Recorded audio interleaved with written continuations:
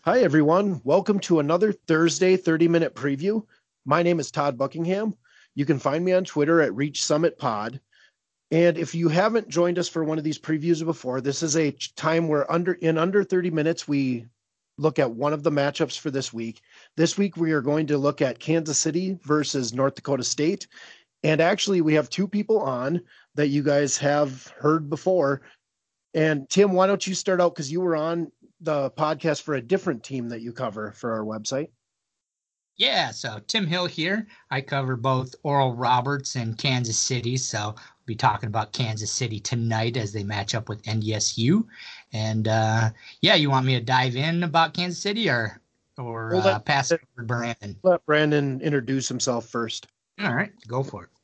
I'm Brandon Geffrey, volunteer writer for the site for North Dakota State and cover the NDSU Bison. And you guys might remember that Brandon was on with us just last week, since we covered UND and NDSU last week. So, Tim, we got a preview of North Dakota State last week. We have not had a chance to preview with our audience the team in Kansas City. And especially since they're a new team in the Summit League, it might be even more important to give a little bit of an update where they're at, how the season has went so far, what kind of who they are as a program, that kind of thing. Yeah, so Kansas City, they've kind of had a roller coaster of a season so far.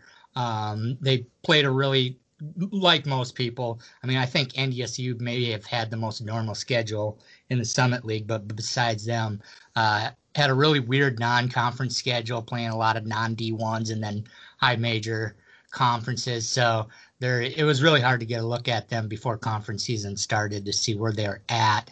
And then they've had a couple of key injuries this year that have definitely dampened some of their progress. And then they had this off-court saga with Brandon McKissick, who's their star player. He, in my opinion, is the best two-way point guard in the league. If he was playing for either NDSU or SDSU, he might be the player of the year, in my opinion. He's that good. But he had thought about transferring out, but then Billy Donlin had talked him back into staying, which has been good because his impact on that team makes them where they can battle for that 4th, 5th seed in the Summit League tournament to, battling with Denver, Western, and Omaha to getting their first win of the season. He makes that big of a difference for them. But even with that, they have a very particular brand of defense. That is their identity. They don't really press a lot, but once you get in the half court, they are all up in your business, hassling you. And I've seen a lot of people on Twitter and even in our chats talk about watching them play defense. And I don't think a lot of, Summit League is, fairly offensive minded. And I don't think teams are really ready for, they thought of Kansas City of old, who was just, a terrible program.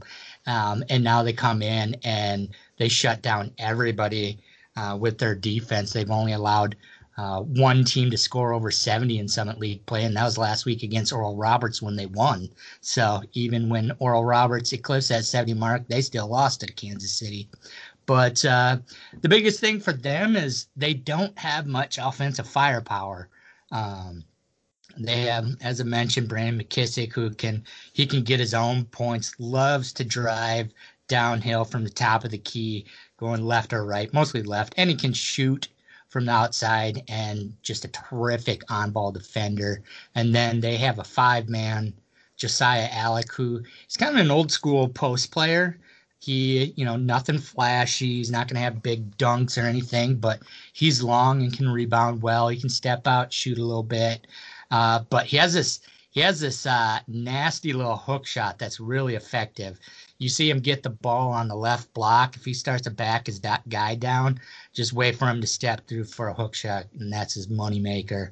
And then, they have a couple other guys. One other guy is an undersized forward, Marvin Nesbitt Jr.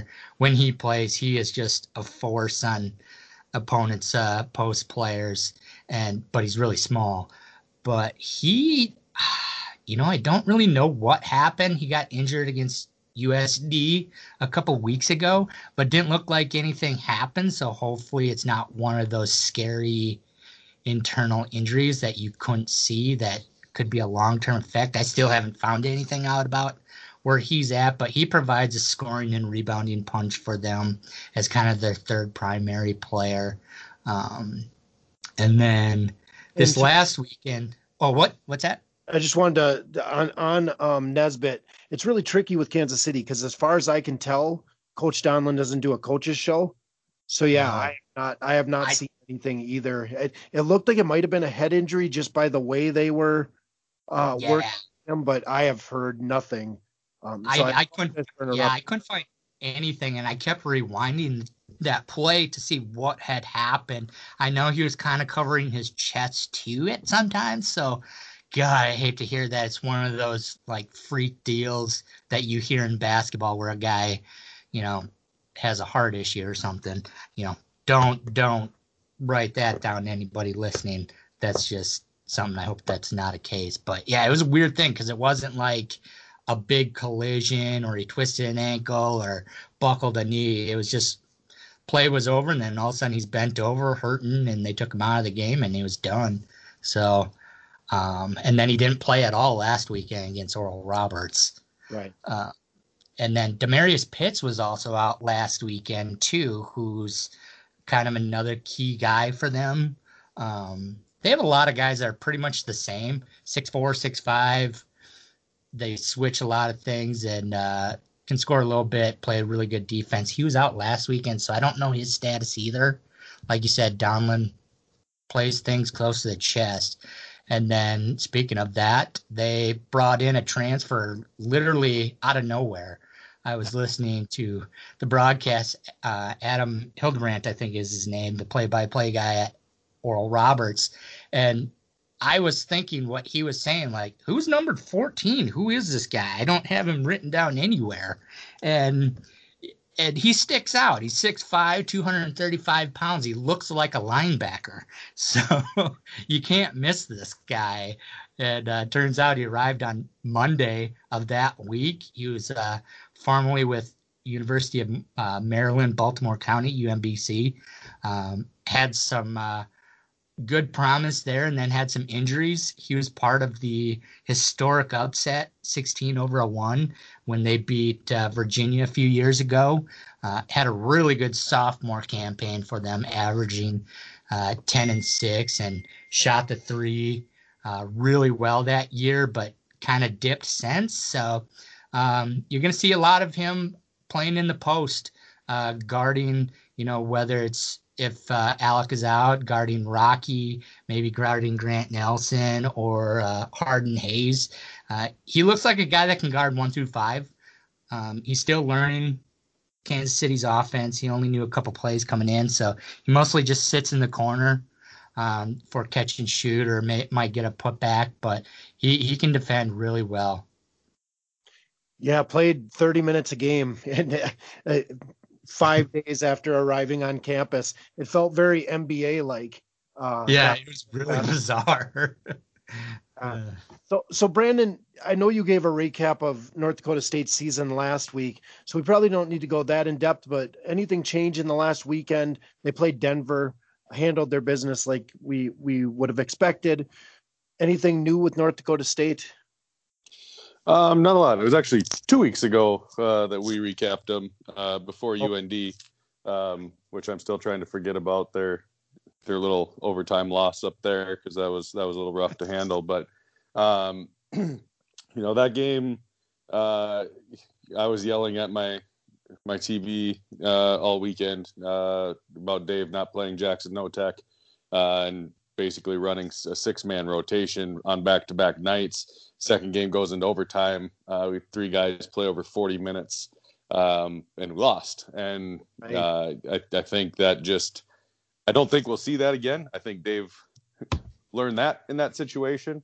And he actually said that on his coach's show on Monday that, he probably should have played those guys, McKinney, and Jackson and even, maybe Biggs, Odell Wilson, a few more minutes to give those guys a little bit of rest, even though it was a tight game. And so hopefully we kind of learned that lesson and went forward. But it was just a situation where, guys weren't closing out as quickly, weren't pushing the ball as much, weren't getting the rebounds quite as efficiently. And so it was just like you could just tell it was just a little bit of a body fatigue thing, where things weren't happening as fast. And so going forward, I think regardless of injury status, I think we'll see a little bit longer rotation than that, especially after, they gave up low for, I don't know if it was a school history low, but it was for a really long time and 45 points the first game, and then, came out and gave up 81 and lost the next night. So definitely there's definitely a trend that you don't like to see there. So this last weekend at Denver, came out pretty flat on Friday, to be honest with you. Didn't play particularly well, but Denver was without their top two guys. They showed up and expecting one guy to be out, but then Townsend ended up not playing Friday night with a little lingering injury. And so I don't know, Coach Richmond talked about it on his show as well. You look over the Denver team when they're without Townsend alone, that's a lot. But when they're also missing, and I'm blanking on his name, maybe you can help me out here. Robert Jones. Yep, Jones. Yeah. Who's been out for a few games now. So they're missing the top two guys. All of a sudden they don't look like, a team that's probably going to give you too much trouble, and maybe you relax a little bit. So still a 12-point win, but Denver was in it till probably about the last 6 minutes of the game. But then Saturday came out and played probably their best basketball game of the season, I would say, from start to finish. A lot of rotation. A lot of the bench guys got in, played significant minutes. Rocky and Griesel and Edey got some time. I think they all just played a little over 20 minutes, so they got a little bit of rest. And so good experience, good weekend for the team. I don't think, other than it starting a little bit better on Friday, I don't think could ask for it to go much better than it ended up going. Other than that, Skunberg and Malik Harden-Hayes were still out. And it sounds like their game time decision for this weekend. And so we'll see who's back, if any. If not, I think No-Tech played really well last weekend. I think Desmond McKinney gave some good minutes, and we saw the first minutes on Saturday for Donald Carter III, the JUCO transfer who broke his leg in the spring. And so maybe he can start contributing a little bit more now that he's got his feet wet a little bit. So those are a few of the updates that have happened since a couple weeks ago, but the team's definitely trending in the right direction. If they play like they did on Saturday, they're going to be really tough for anybody in the Summit League to beat. Well, and it was really nice to see No-Tech back out there, a guy who was starting, I believe, at the beginning of the season and then really fell off the rotation. I just always feel good about a guy who gets his chance again, and I think he scored double digits in the second game. Looked good. Yeah, he had 11 in the second game. I didn't get it personally. Dave always tightens his rotation. Once you hit league play, that's kind of the way it is. So Skunberg was getting the minutes, and No-Tech went to the bench. And from what I'd seen in league play, I thought No-Tech had done better in the out of conference. I thought he was more consistent. And then, even when they went up to Grand Forks and Skunberg was out, he didn't play. And so it was frustrating as a fan. I really like Jackson No-Tech's game. He's very aggressive on the offensive end. He's probably the best shooter on the team. Him and Edey are definitely probably the most consistent. And so it's frustrating to see him on the bench and to see him, come out. I was really pulling for him to play well, and he played well all weekend. So hopefully he'll keep his spot a little bit in the rotation. Because it was weird. He played, I think, 29 minutes at TCU in the last out of conference game, and then hadn't played a minute after that until this weekend. So fascinating. I mean, just a fascinating change. So I wanted to talk about a subject on these two teams. They're both defensive minded teams. Both coaches clearly emphasize it. And Tim, you had mentioned on Kansas City's side, they've been compared to a football team sometimes. So it is physical, hardworking defense when it comes to Kansas City. The problem with them is they tend to put a team on the line a little bit too often because it is very physical, very just constant physical pressure.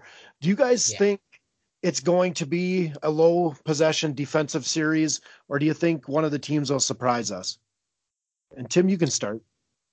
I think game one, definitely. Just because I haven't really watched much of NDSU this year, but very familiar with how Dave operates his program. And they're kind of similar in how they,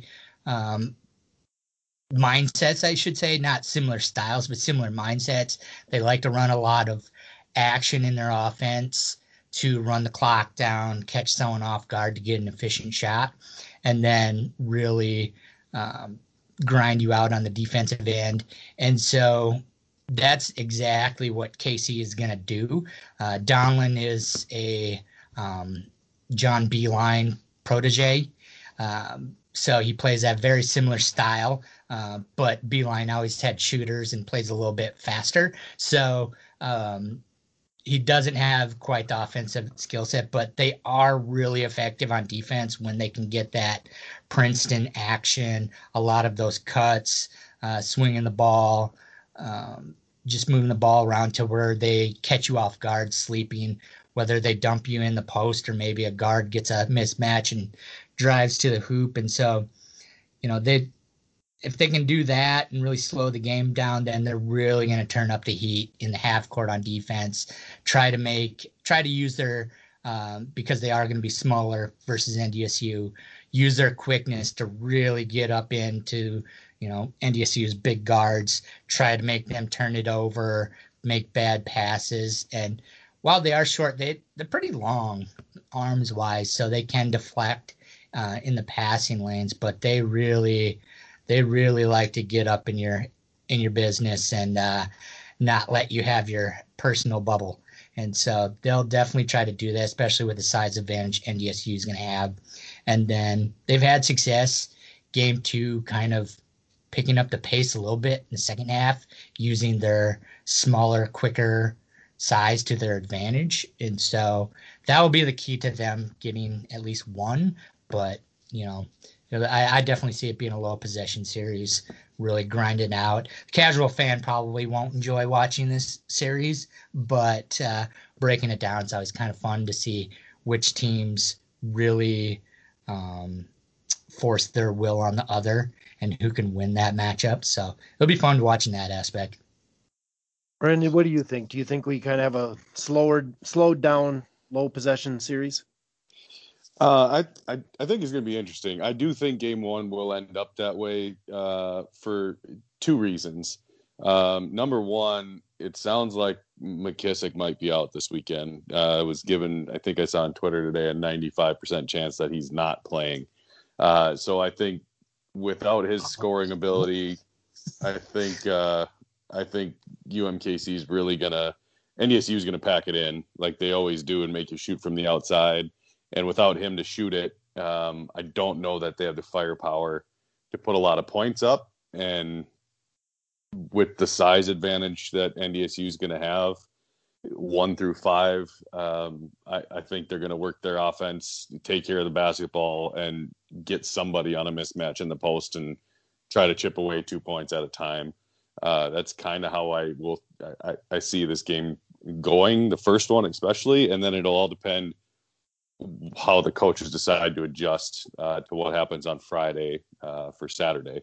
But NDSU, I've been not a huge fan of the Dave Richmond weave offense and running the shot clock down and waiting to the last second to throw up a shot. But since the end of the showcase, so it started with the TCU game, they've opened the offense up quite a bit. They push the ball in transition a little bit more. They take shots earlier in the shot clock if they're there. They still don't force anything. so they will work the clock. But if there's an open three, with 22 seconds left in the shot clock, they'll take it, which, at the beginning of the season and in previous seasons, that's a shot that they wouldn't take. And so NDSU scored 80 points in 3 of the last 5 games. They are scoring a little bit more. So we'll see if the UMKC defense can pester them enough. I think it's going to come down to turnovers for sure. If NDSU takes care of the ball, I think they'll score fairly efficiently, but UMKC's pestering defense is not going to make that easy. So it'll definitely take some adjustment and feeling that out as to how those games go. So I had a couple other notes that we were going to talk about, but I wanted to jump down to the matchup you guys are most excited to see. Which matchup this week are you guys most excited to watch?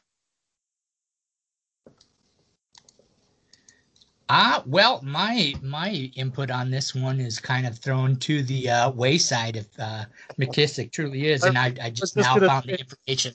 I was just gonna say it looks like that might change as on the fly here, but yeah, the ORU fan base, I always get some interactions with them, but I don't have much with KC, so I was not aware. I just went to one of their chat boards and found it that he's injured. I was going to say McKissick versus Griesel to see, does the bigger long-armed Griesel use his size advantage, or does, McKissick use his quickness and strength to be able to take him off the dribble, but hard to say now what that is. I know when they played St. Louis before conference season started, that was a real problem. They used some long-arm defenders to take the ball out of McKissick's hands. And, yeah, if he's not playing this weekend, that changes everything.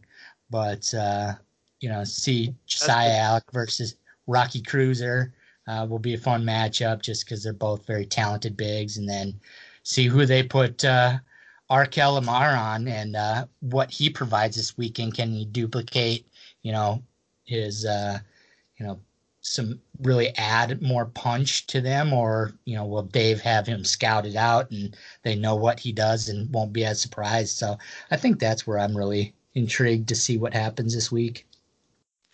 Brandon, how about you? Yeah, I think the Cruiser Alec matchup is definitely going to be kind of the one to look at if McKissick is out. McKissick does play. I think honestly, it'll be Edey that will get the draw on him defensively. Edey's been he had Townsend last weekend when he played on Saturday. And so he's kind of routinely been on the other team's best perimeter player. And that switches off sometimes with Harden Hayes, but obviously Harden Hayes has been out the last 2 weeks as well, so a week and a half. And so I think the Cruiser and Alec is going to kind of determine if Cruiser can contain them, and probably Grant Nelson as well, and maybe even a little Odell Wilson. I think UMKC is going to have a hard time scoring the basketball without McKissick. I'm interested to see Lamar play. I found out about that yesterday. Just kind of looking into some things. I was like, who's this guy that's only played 2 games, and where did he come from? And then I just pulled up his profile and saw he's 6'5", 235, and I wondered if they pulled him from a local football team to just come play some basketball for a body. But yeah, I'd like to just kind of like to see him and Odell Wilson just hammer it out in the post for 40 minutes. I mean, Odell is built the same way. He played defensive line in high school. He's 6'6", 245, and just watch those two just battle in the post would be quality basketball as far as I'm concerned. But given Odell's lack of minutes, I don't know that we'll see a ton of that. But yeah, it'll be interesting to watch a couple of those matchups just because, UMKC, when you look up and down their stat line, like you said, they've had injuries all over the place. They haven't really had, to this point this season, a consistent starting or even rotation of players just because of guys in and out of the lineup. So I don't know if that makes it easier as for NDSU to kind of look at it and say, well, we're just going to take what comes at us on the floor, or if it's a lot more difficult to prepare for because you don't, really know who's coming at you. Well, and that will be the interesting part. I'm curious to see if there's any news on Pitts or gosh, I'm blanking. Nesbitt. Yeah. On either of those players for this weekend, because McKissick is the straw that stirs the drink, and if he's out, that's going to be tough. That'll lead us to what do we think will happen this weekend, and that news makes a difference in what we think will happen this weekend. Tim, do you want to start? Yeah, like I alluded to earlier, the talent that McKissick has, what he brings to the table, he would be probably a front runner for Player of the Year if he was on NDSU or SDSU. He's that good. And they are either in the Summit League tournament or not without him, just depending on how it goes. So if he can't go this week, and with the uncertainty of Demarius Pitts, Marvin Nesbitt Jr., unfortunately, I see it being a pretty clean sweep for the Bison. If those guys are back, hopefully they are, just because I like to see all Summit League teams at full strength, because as much of a Jackrabbit fan as I am, I'm a huge Summit League fan, so I like to see everybody at full strength. So they can get those guys to play. I could see them stealing game 2. I think game 1, they'll kind of rope-a-dope with NDSU to try to, gas them out, and then maybe take game 2 like they've had some success this year so far in Summit League play. But that lack of offensive firepower is a big concern with them. They just don't have the shooting to open up lanes or spark a big, quick, 10-0 run. They just don't have the capability to do that. And so if McKissick is out, it should be a pretty clean sweep for NDSU. If he's in, then it could be a competitive series. So we'll see. Brandon, how about you?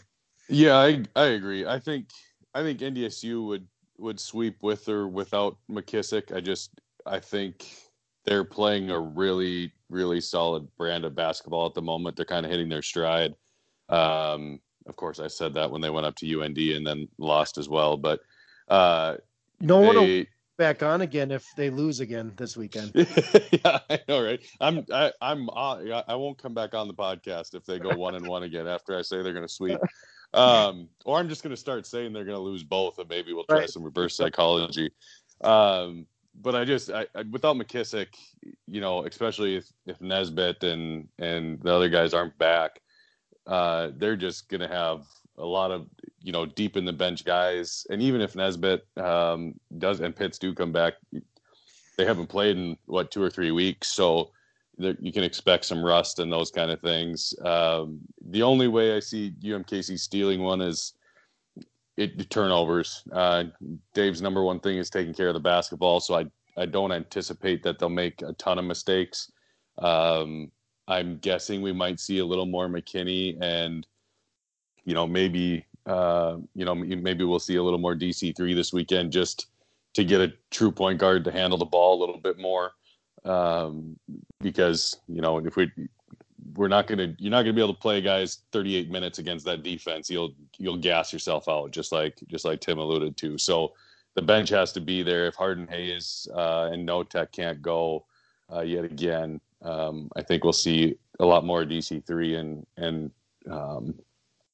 maybe Notek as well as Dennis McKinney in there, and hopefully they can kind of alleviate some of those minutes and make sure that they got enough gas for the full length on Saturday. Because I've played against teams that play defense like UMKC in my playing days, and it's frustrating and it's annoying and it's tiring because you just do everything in your power to make sure you're taking care of the basketball, and then you got to go defend them on the other end. So we'll see how that plays out. But if NDSU continues to shoot fairly well like they have been and continue to work their offense and get it in the post, I think UMKC is going to have a tough time hanging with them, minus a 20 turnover game, which obviously is what they're chasing.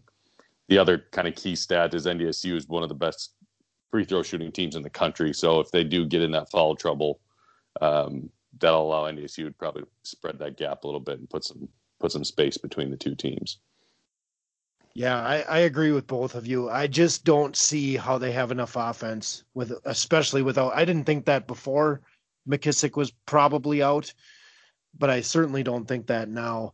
I do think it'll be closer. What we've seen so far from Kansas City is everything is closer than you think it would be, even when they're losing. 2-4, and they haven't had the easiest schedule. Sometimes the schedules have helped out teams, and Kansas City's played Oral Roberts in some tougher games. Even North Dakota, as they've shown, can bite a team. I just don't see how they have the offense to do it. I will be really fascinating to watch the adjustment if McKissick is out, because then I feel like the pace will even be slower and the physicality will go up, and it'll be an interesting series. And it's not. Go ahead. It's not even really, the pace. I think what makes the difference with having McKissick in on the offensive side is he can get his own shot. He can take anybody off the dribble and he loves to start from top of the key and can take it to the rack on anybody. But they don't have anyone else that can do that. So if he's not there, and with their lack of shooting, then they'll collapse on Alec and give him all kinds of problems. So that's where you can see the problem is not being able to have a guy that can create offense in the half court. Because They can bring it up pretty well. They all play very similar in that aspect. You'll see probably Zion Williams handled the ball for them, or Sam Martin. Yeah, and I was just going to say the only other catch is NDSU is the only team, counting Oral Roberts, but Oral Roberts is off this weekend, that's played all 8 games, and we'll go to 10 this weekend. So they are the only team that's not had a bye of any sort, not had a cancellation, assuming the games this weekend stay on the whole time.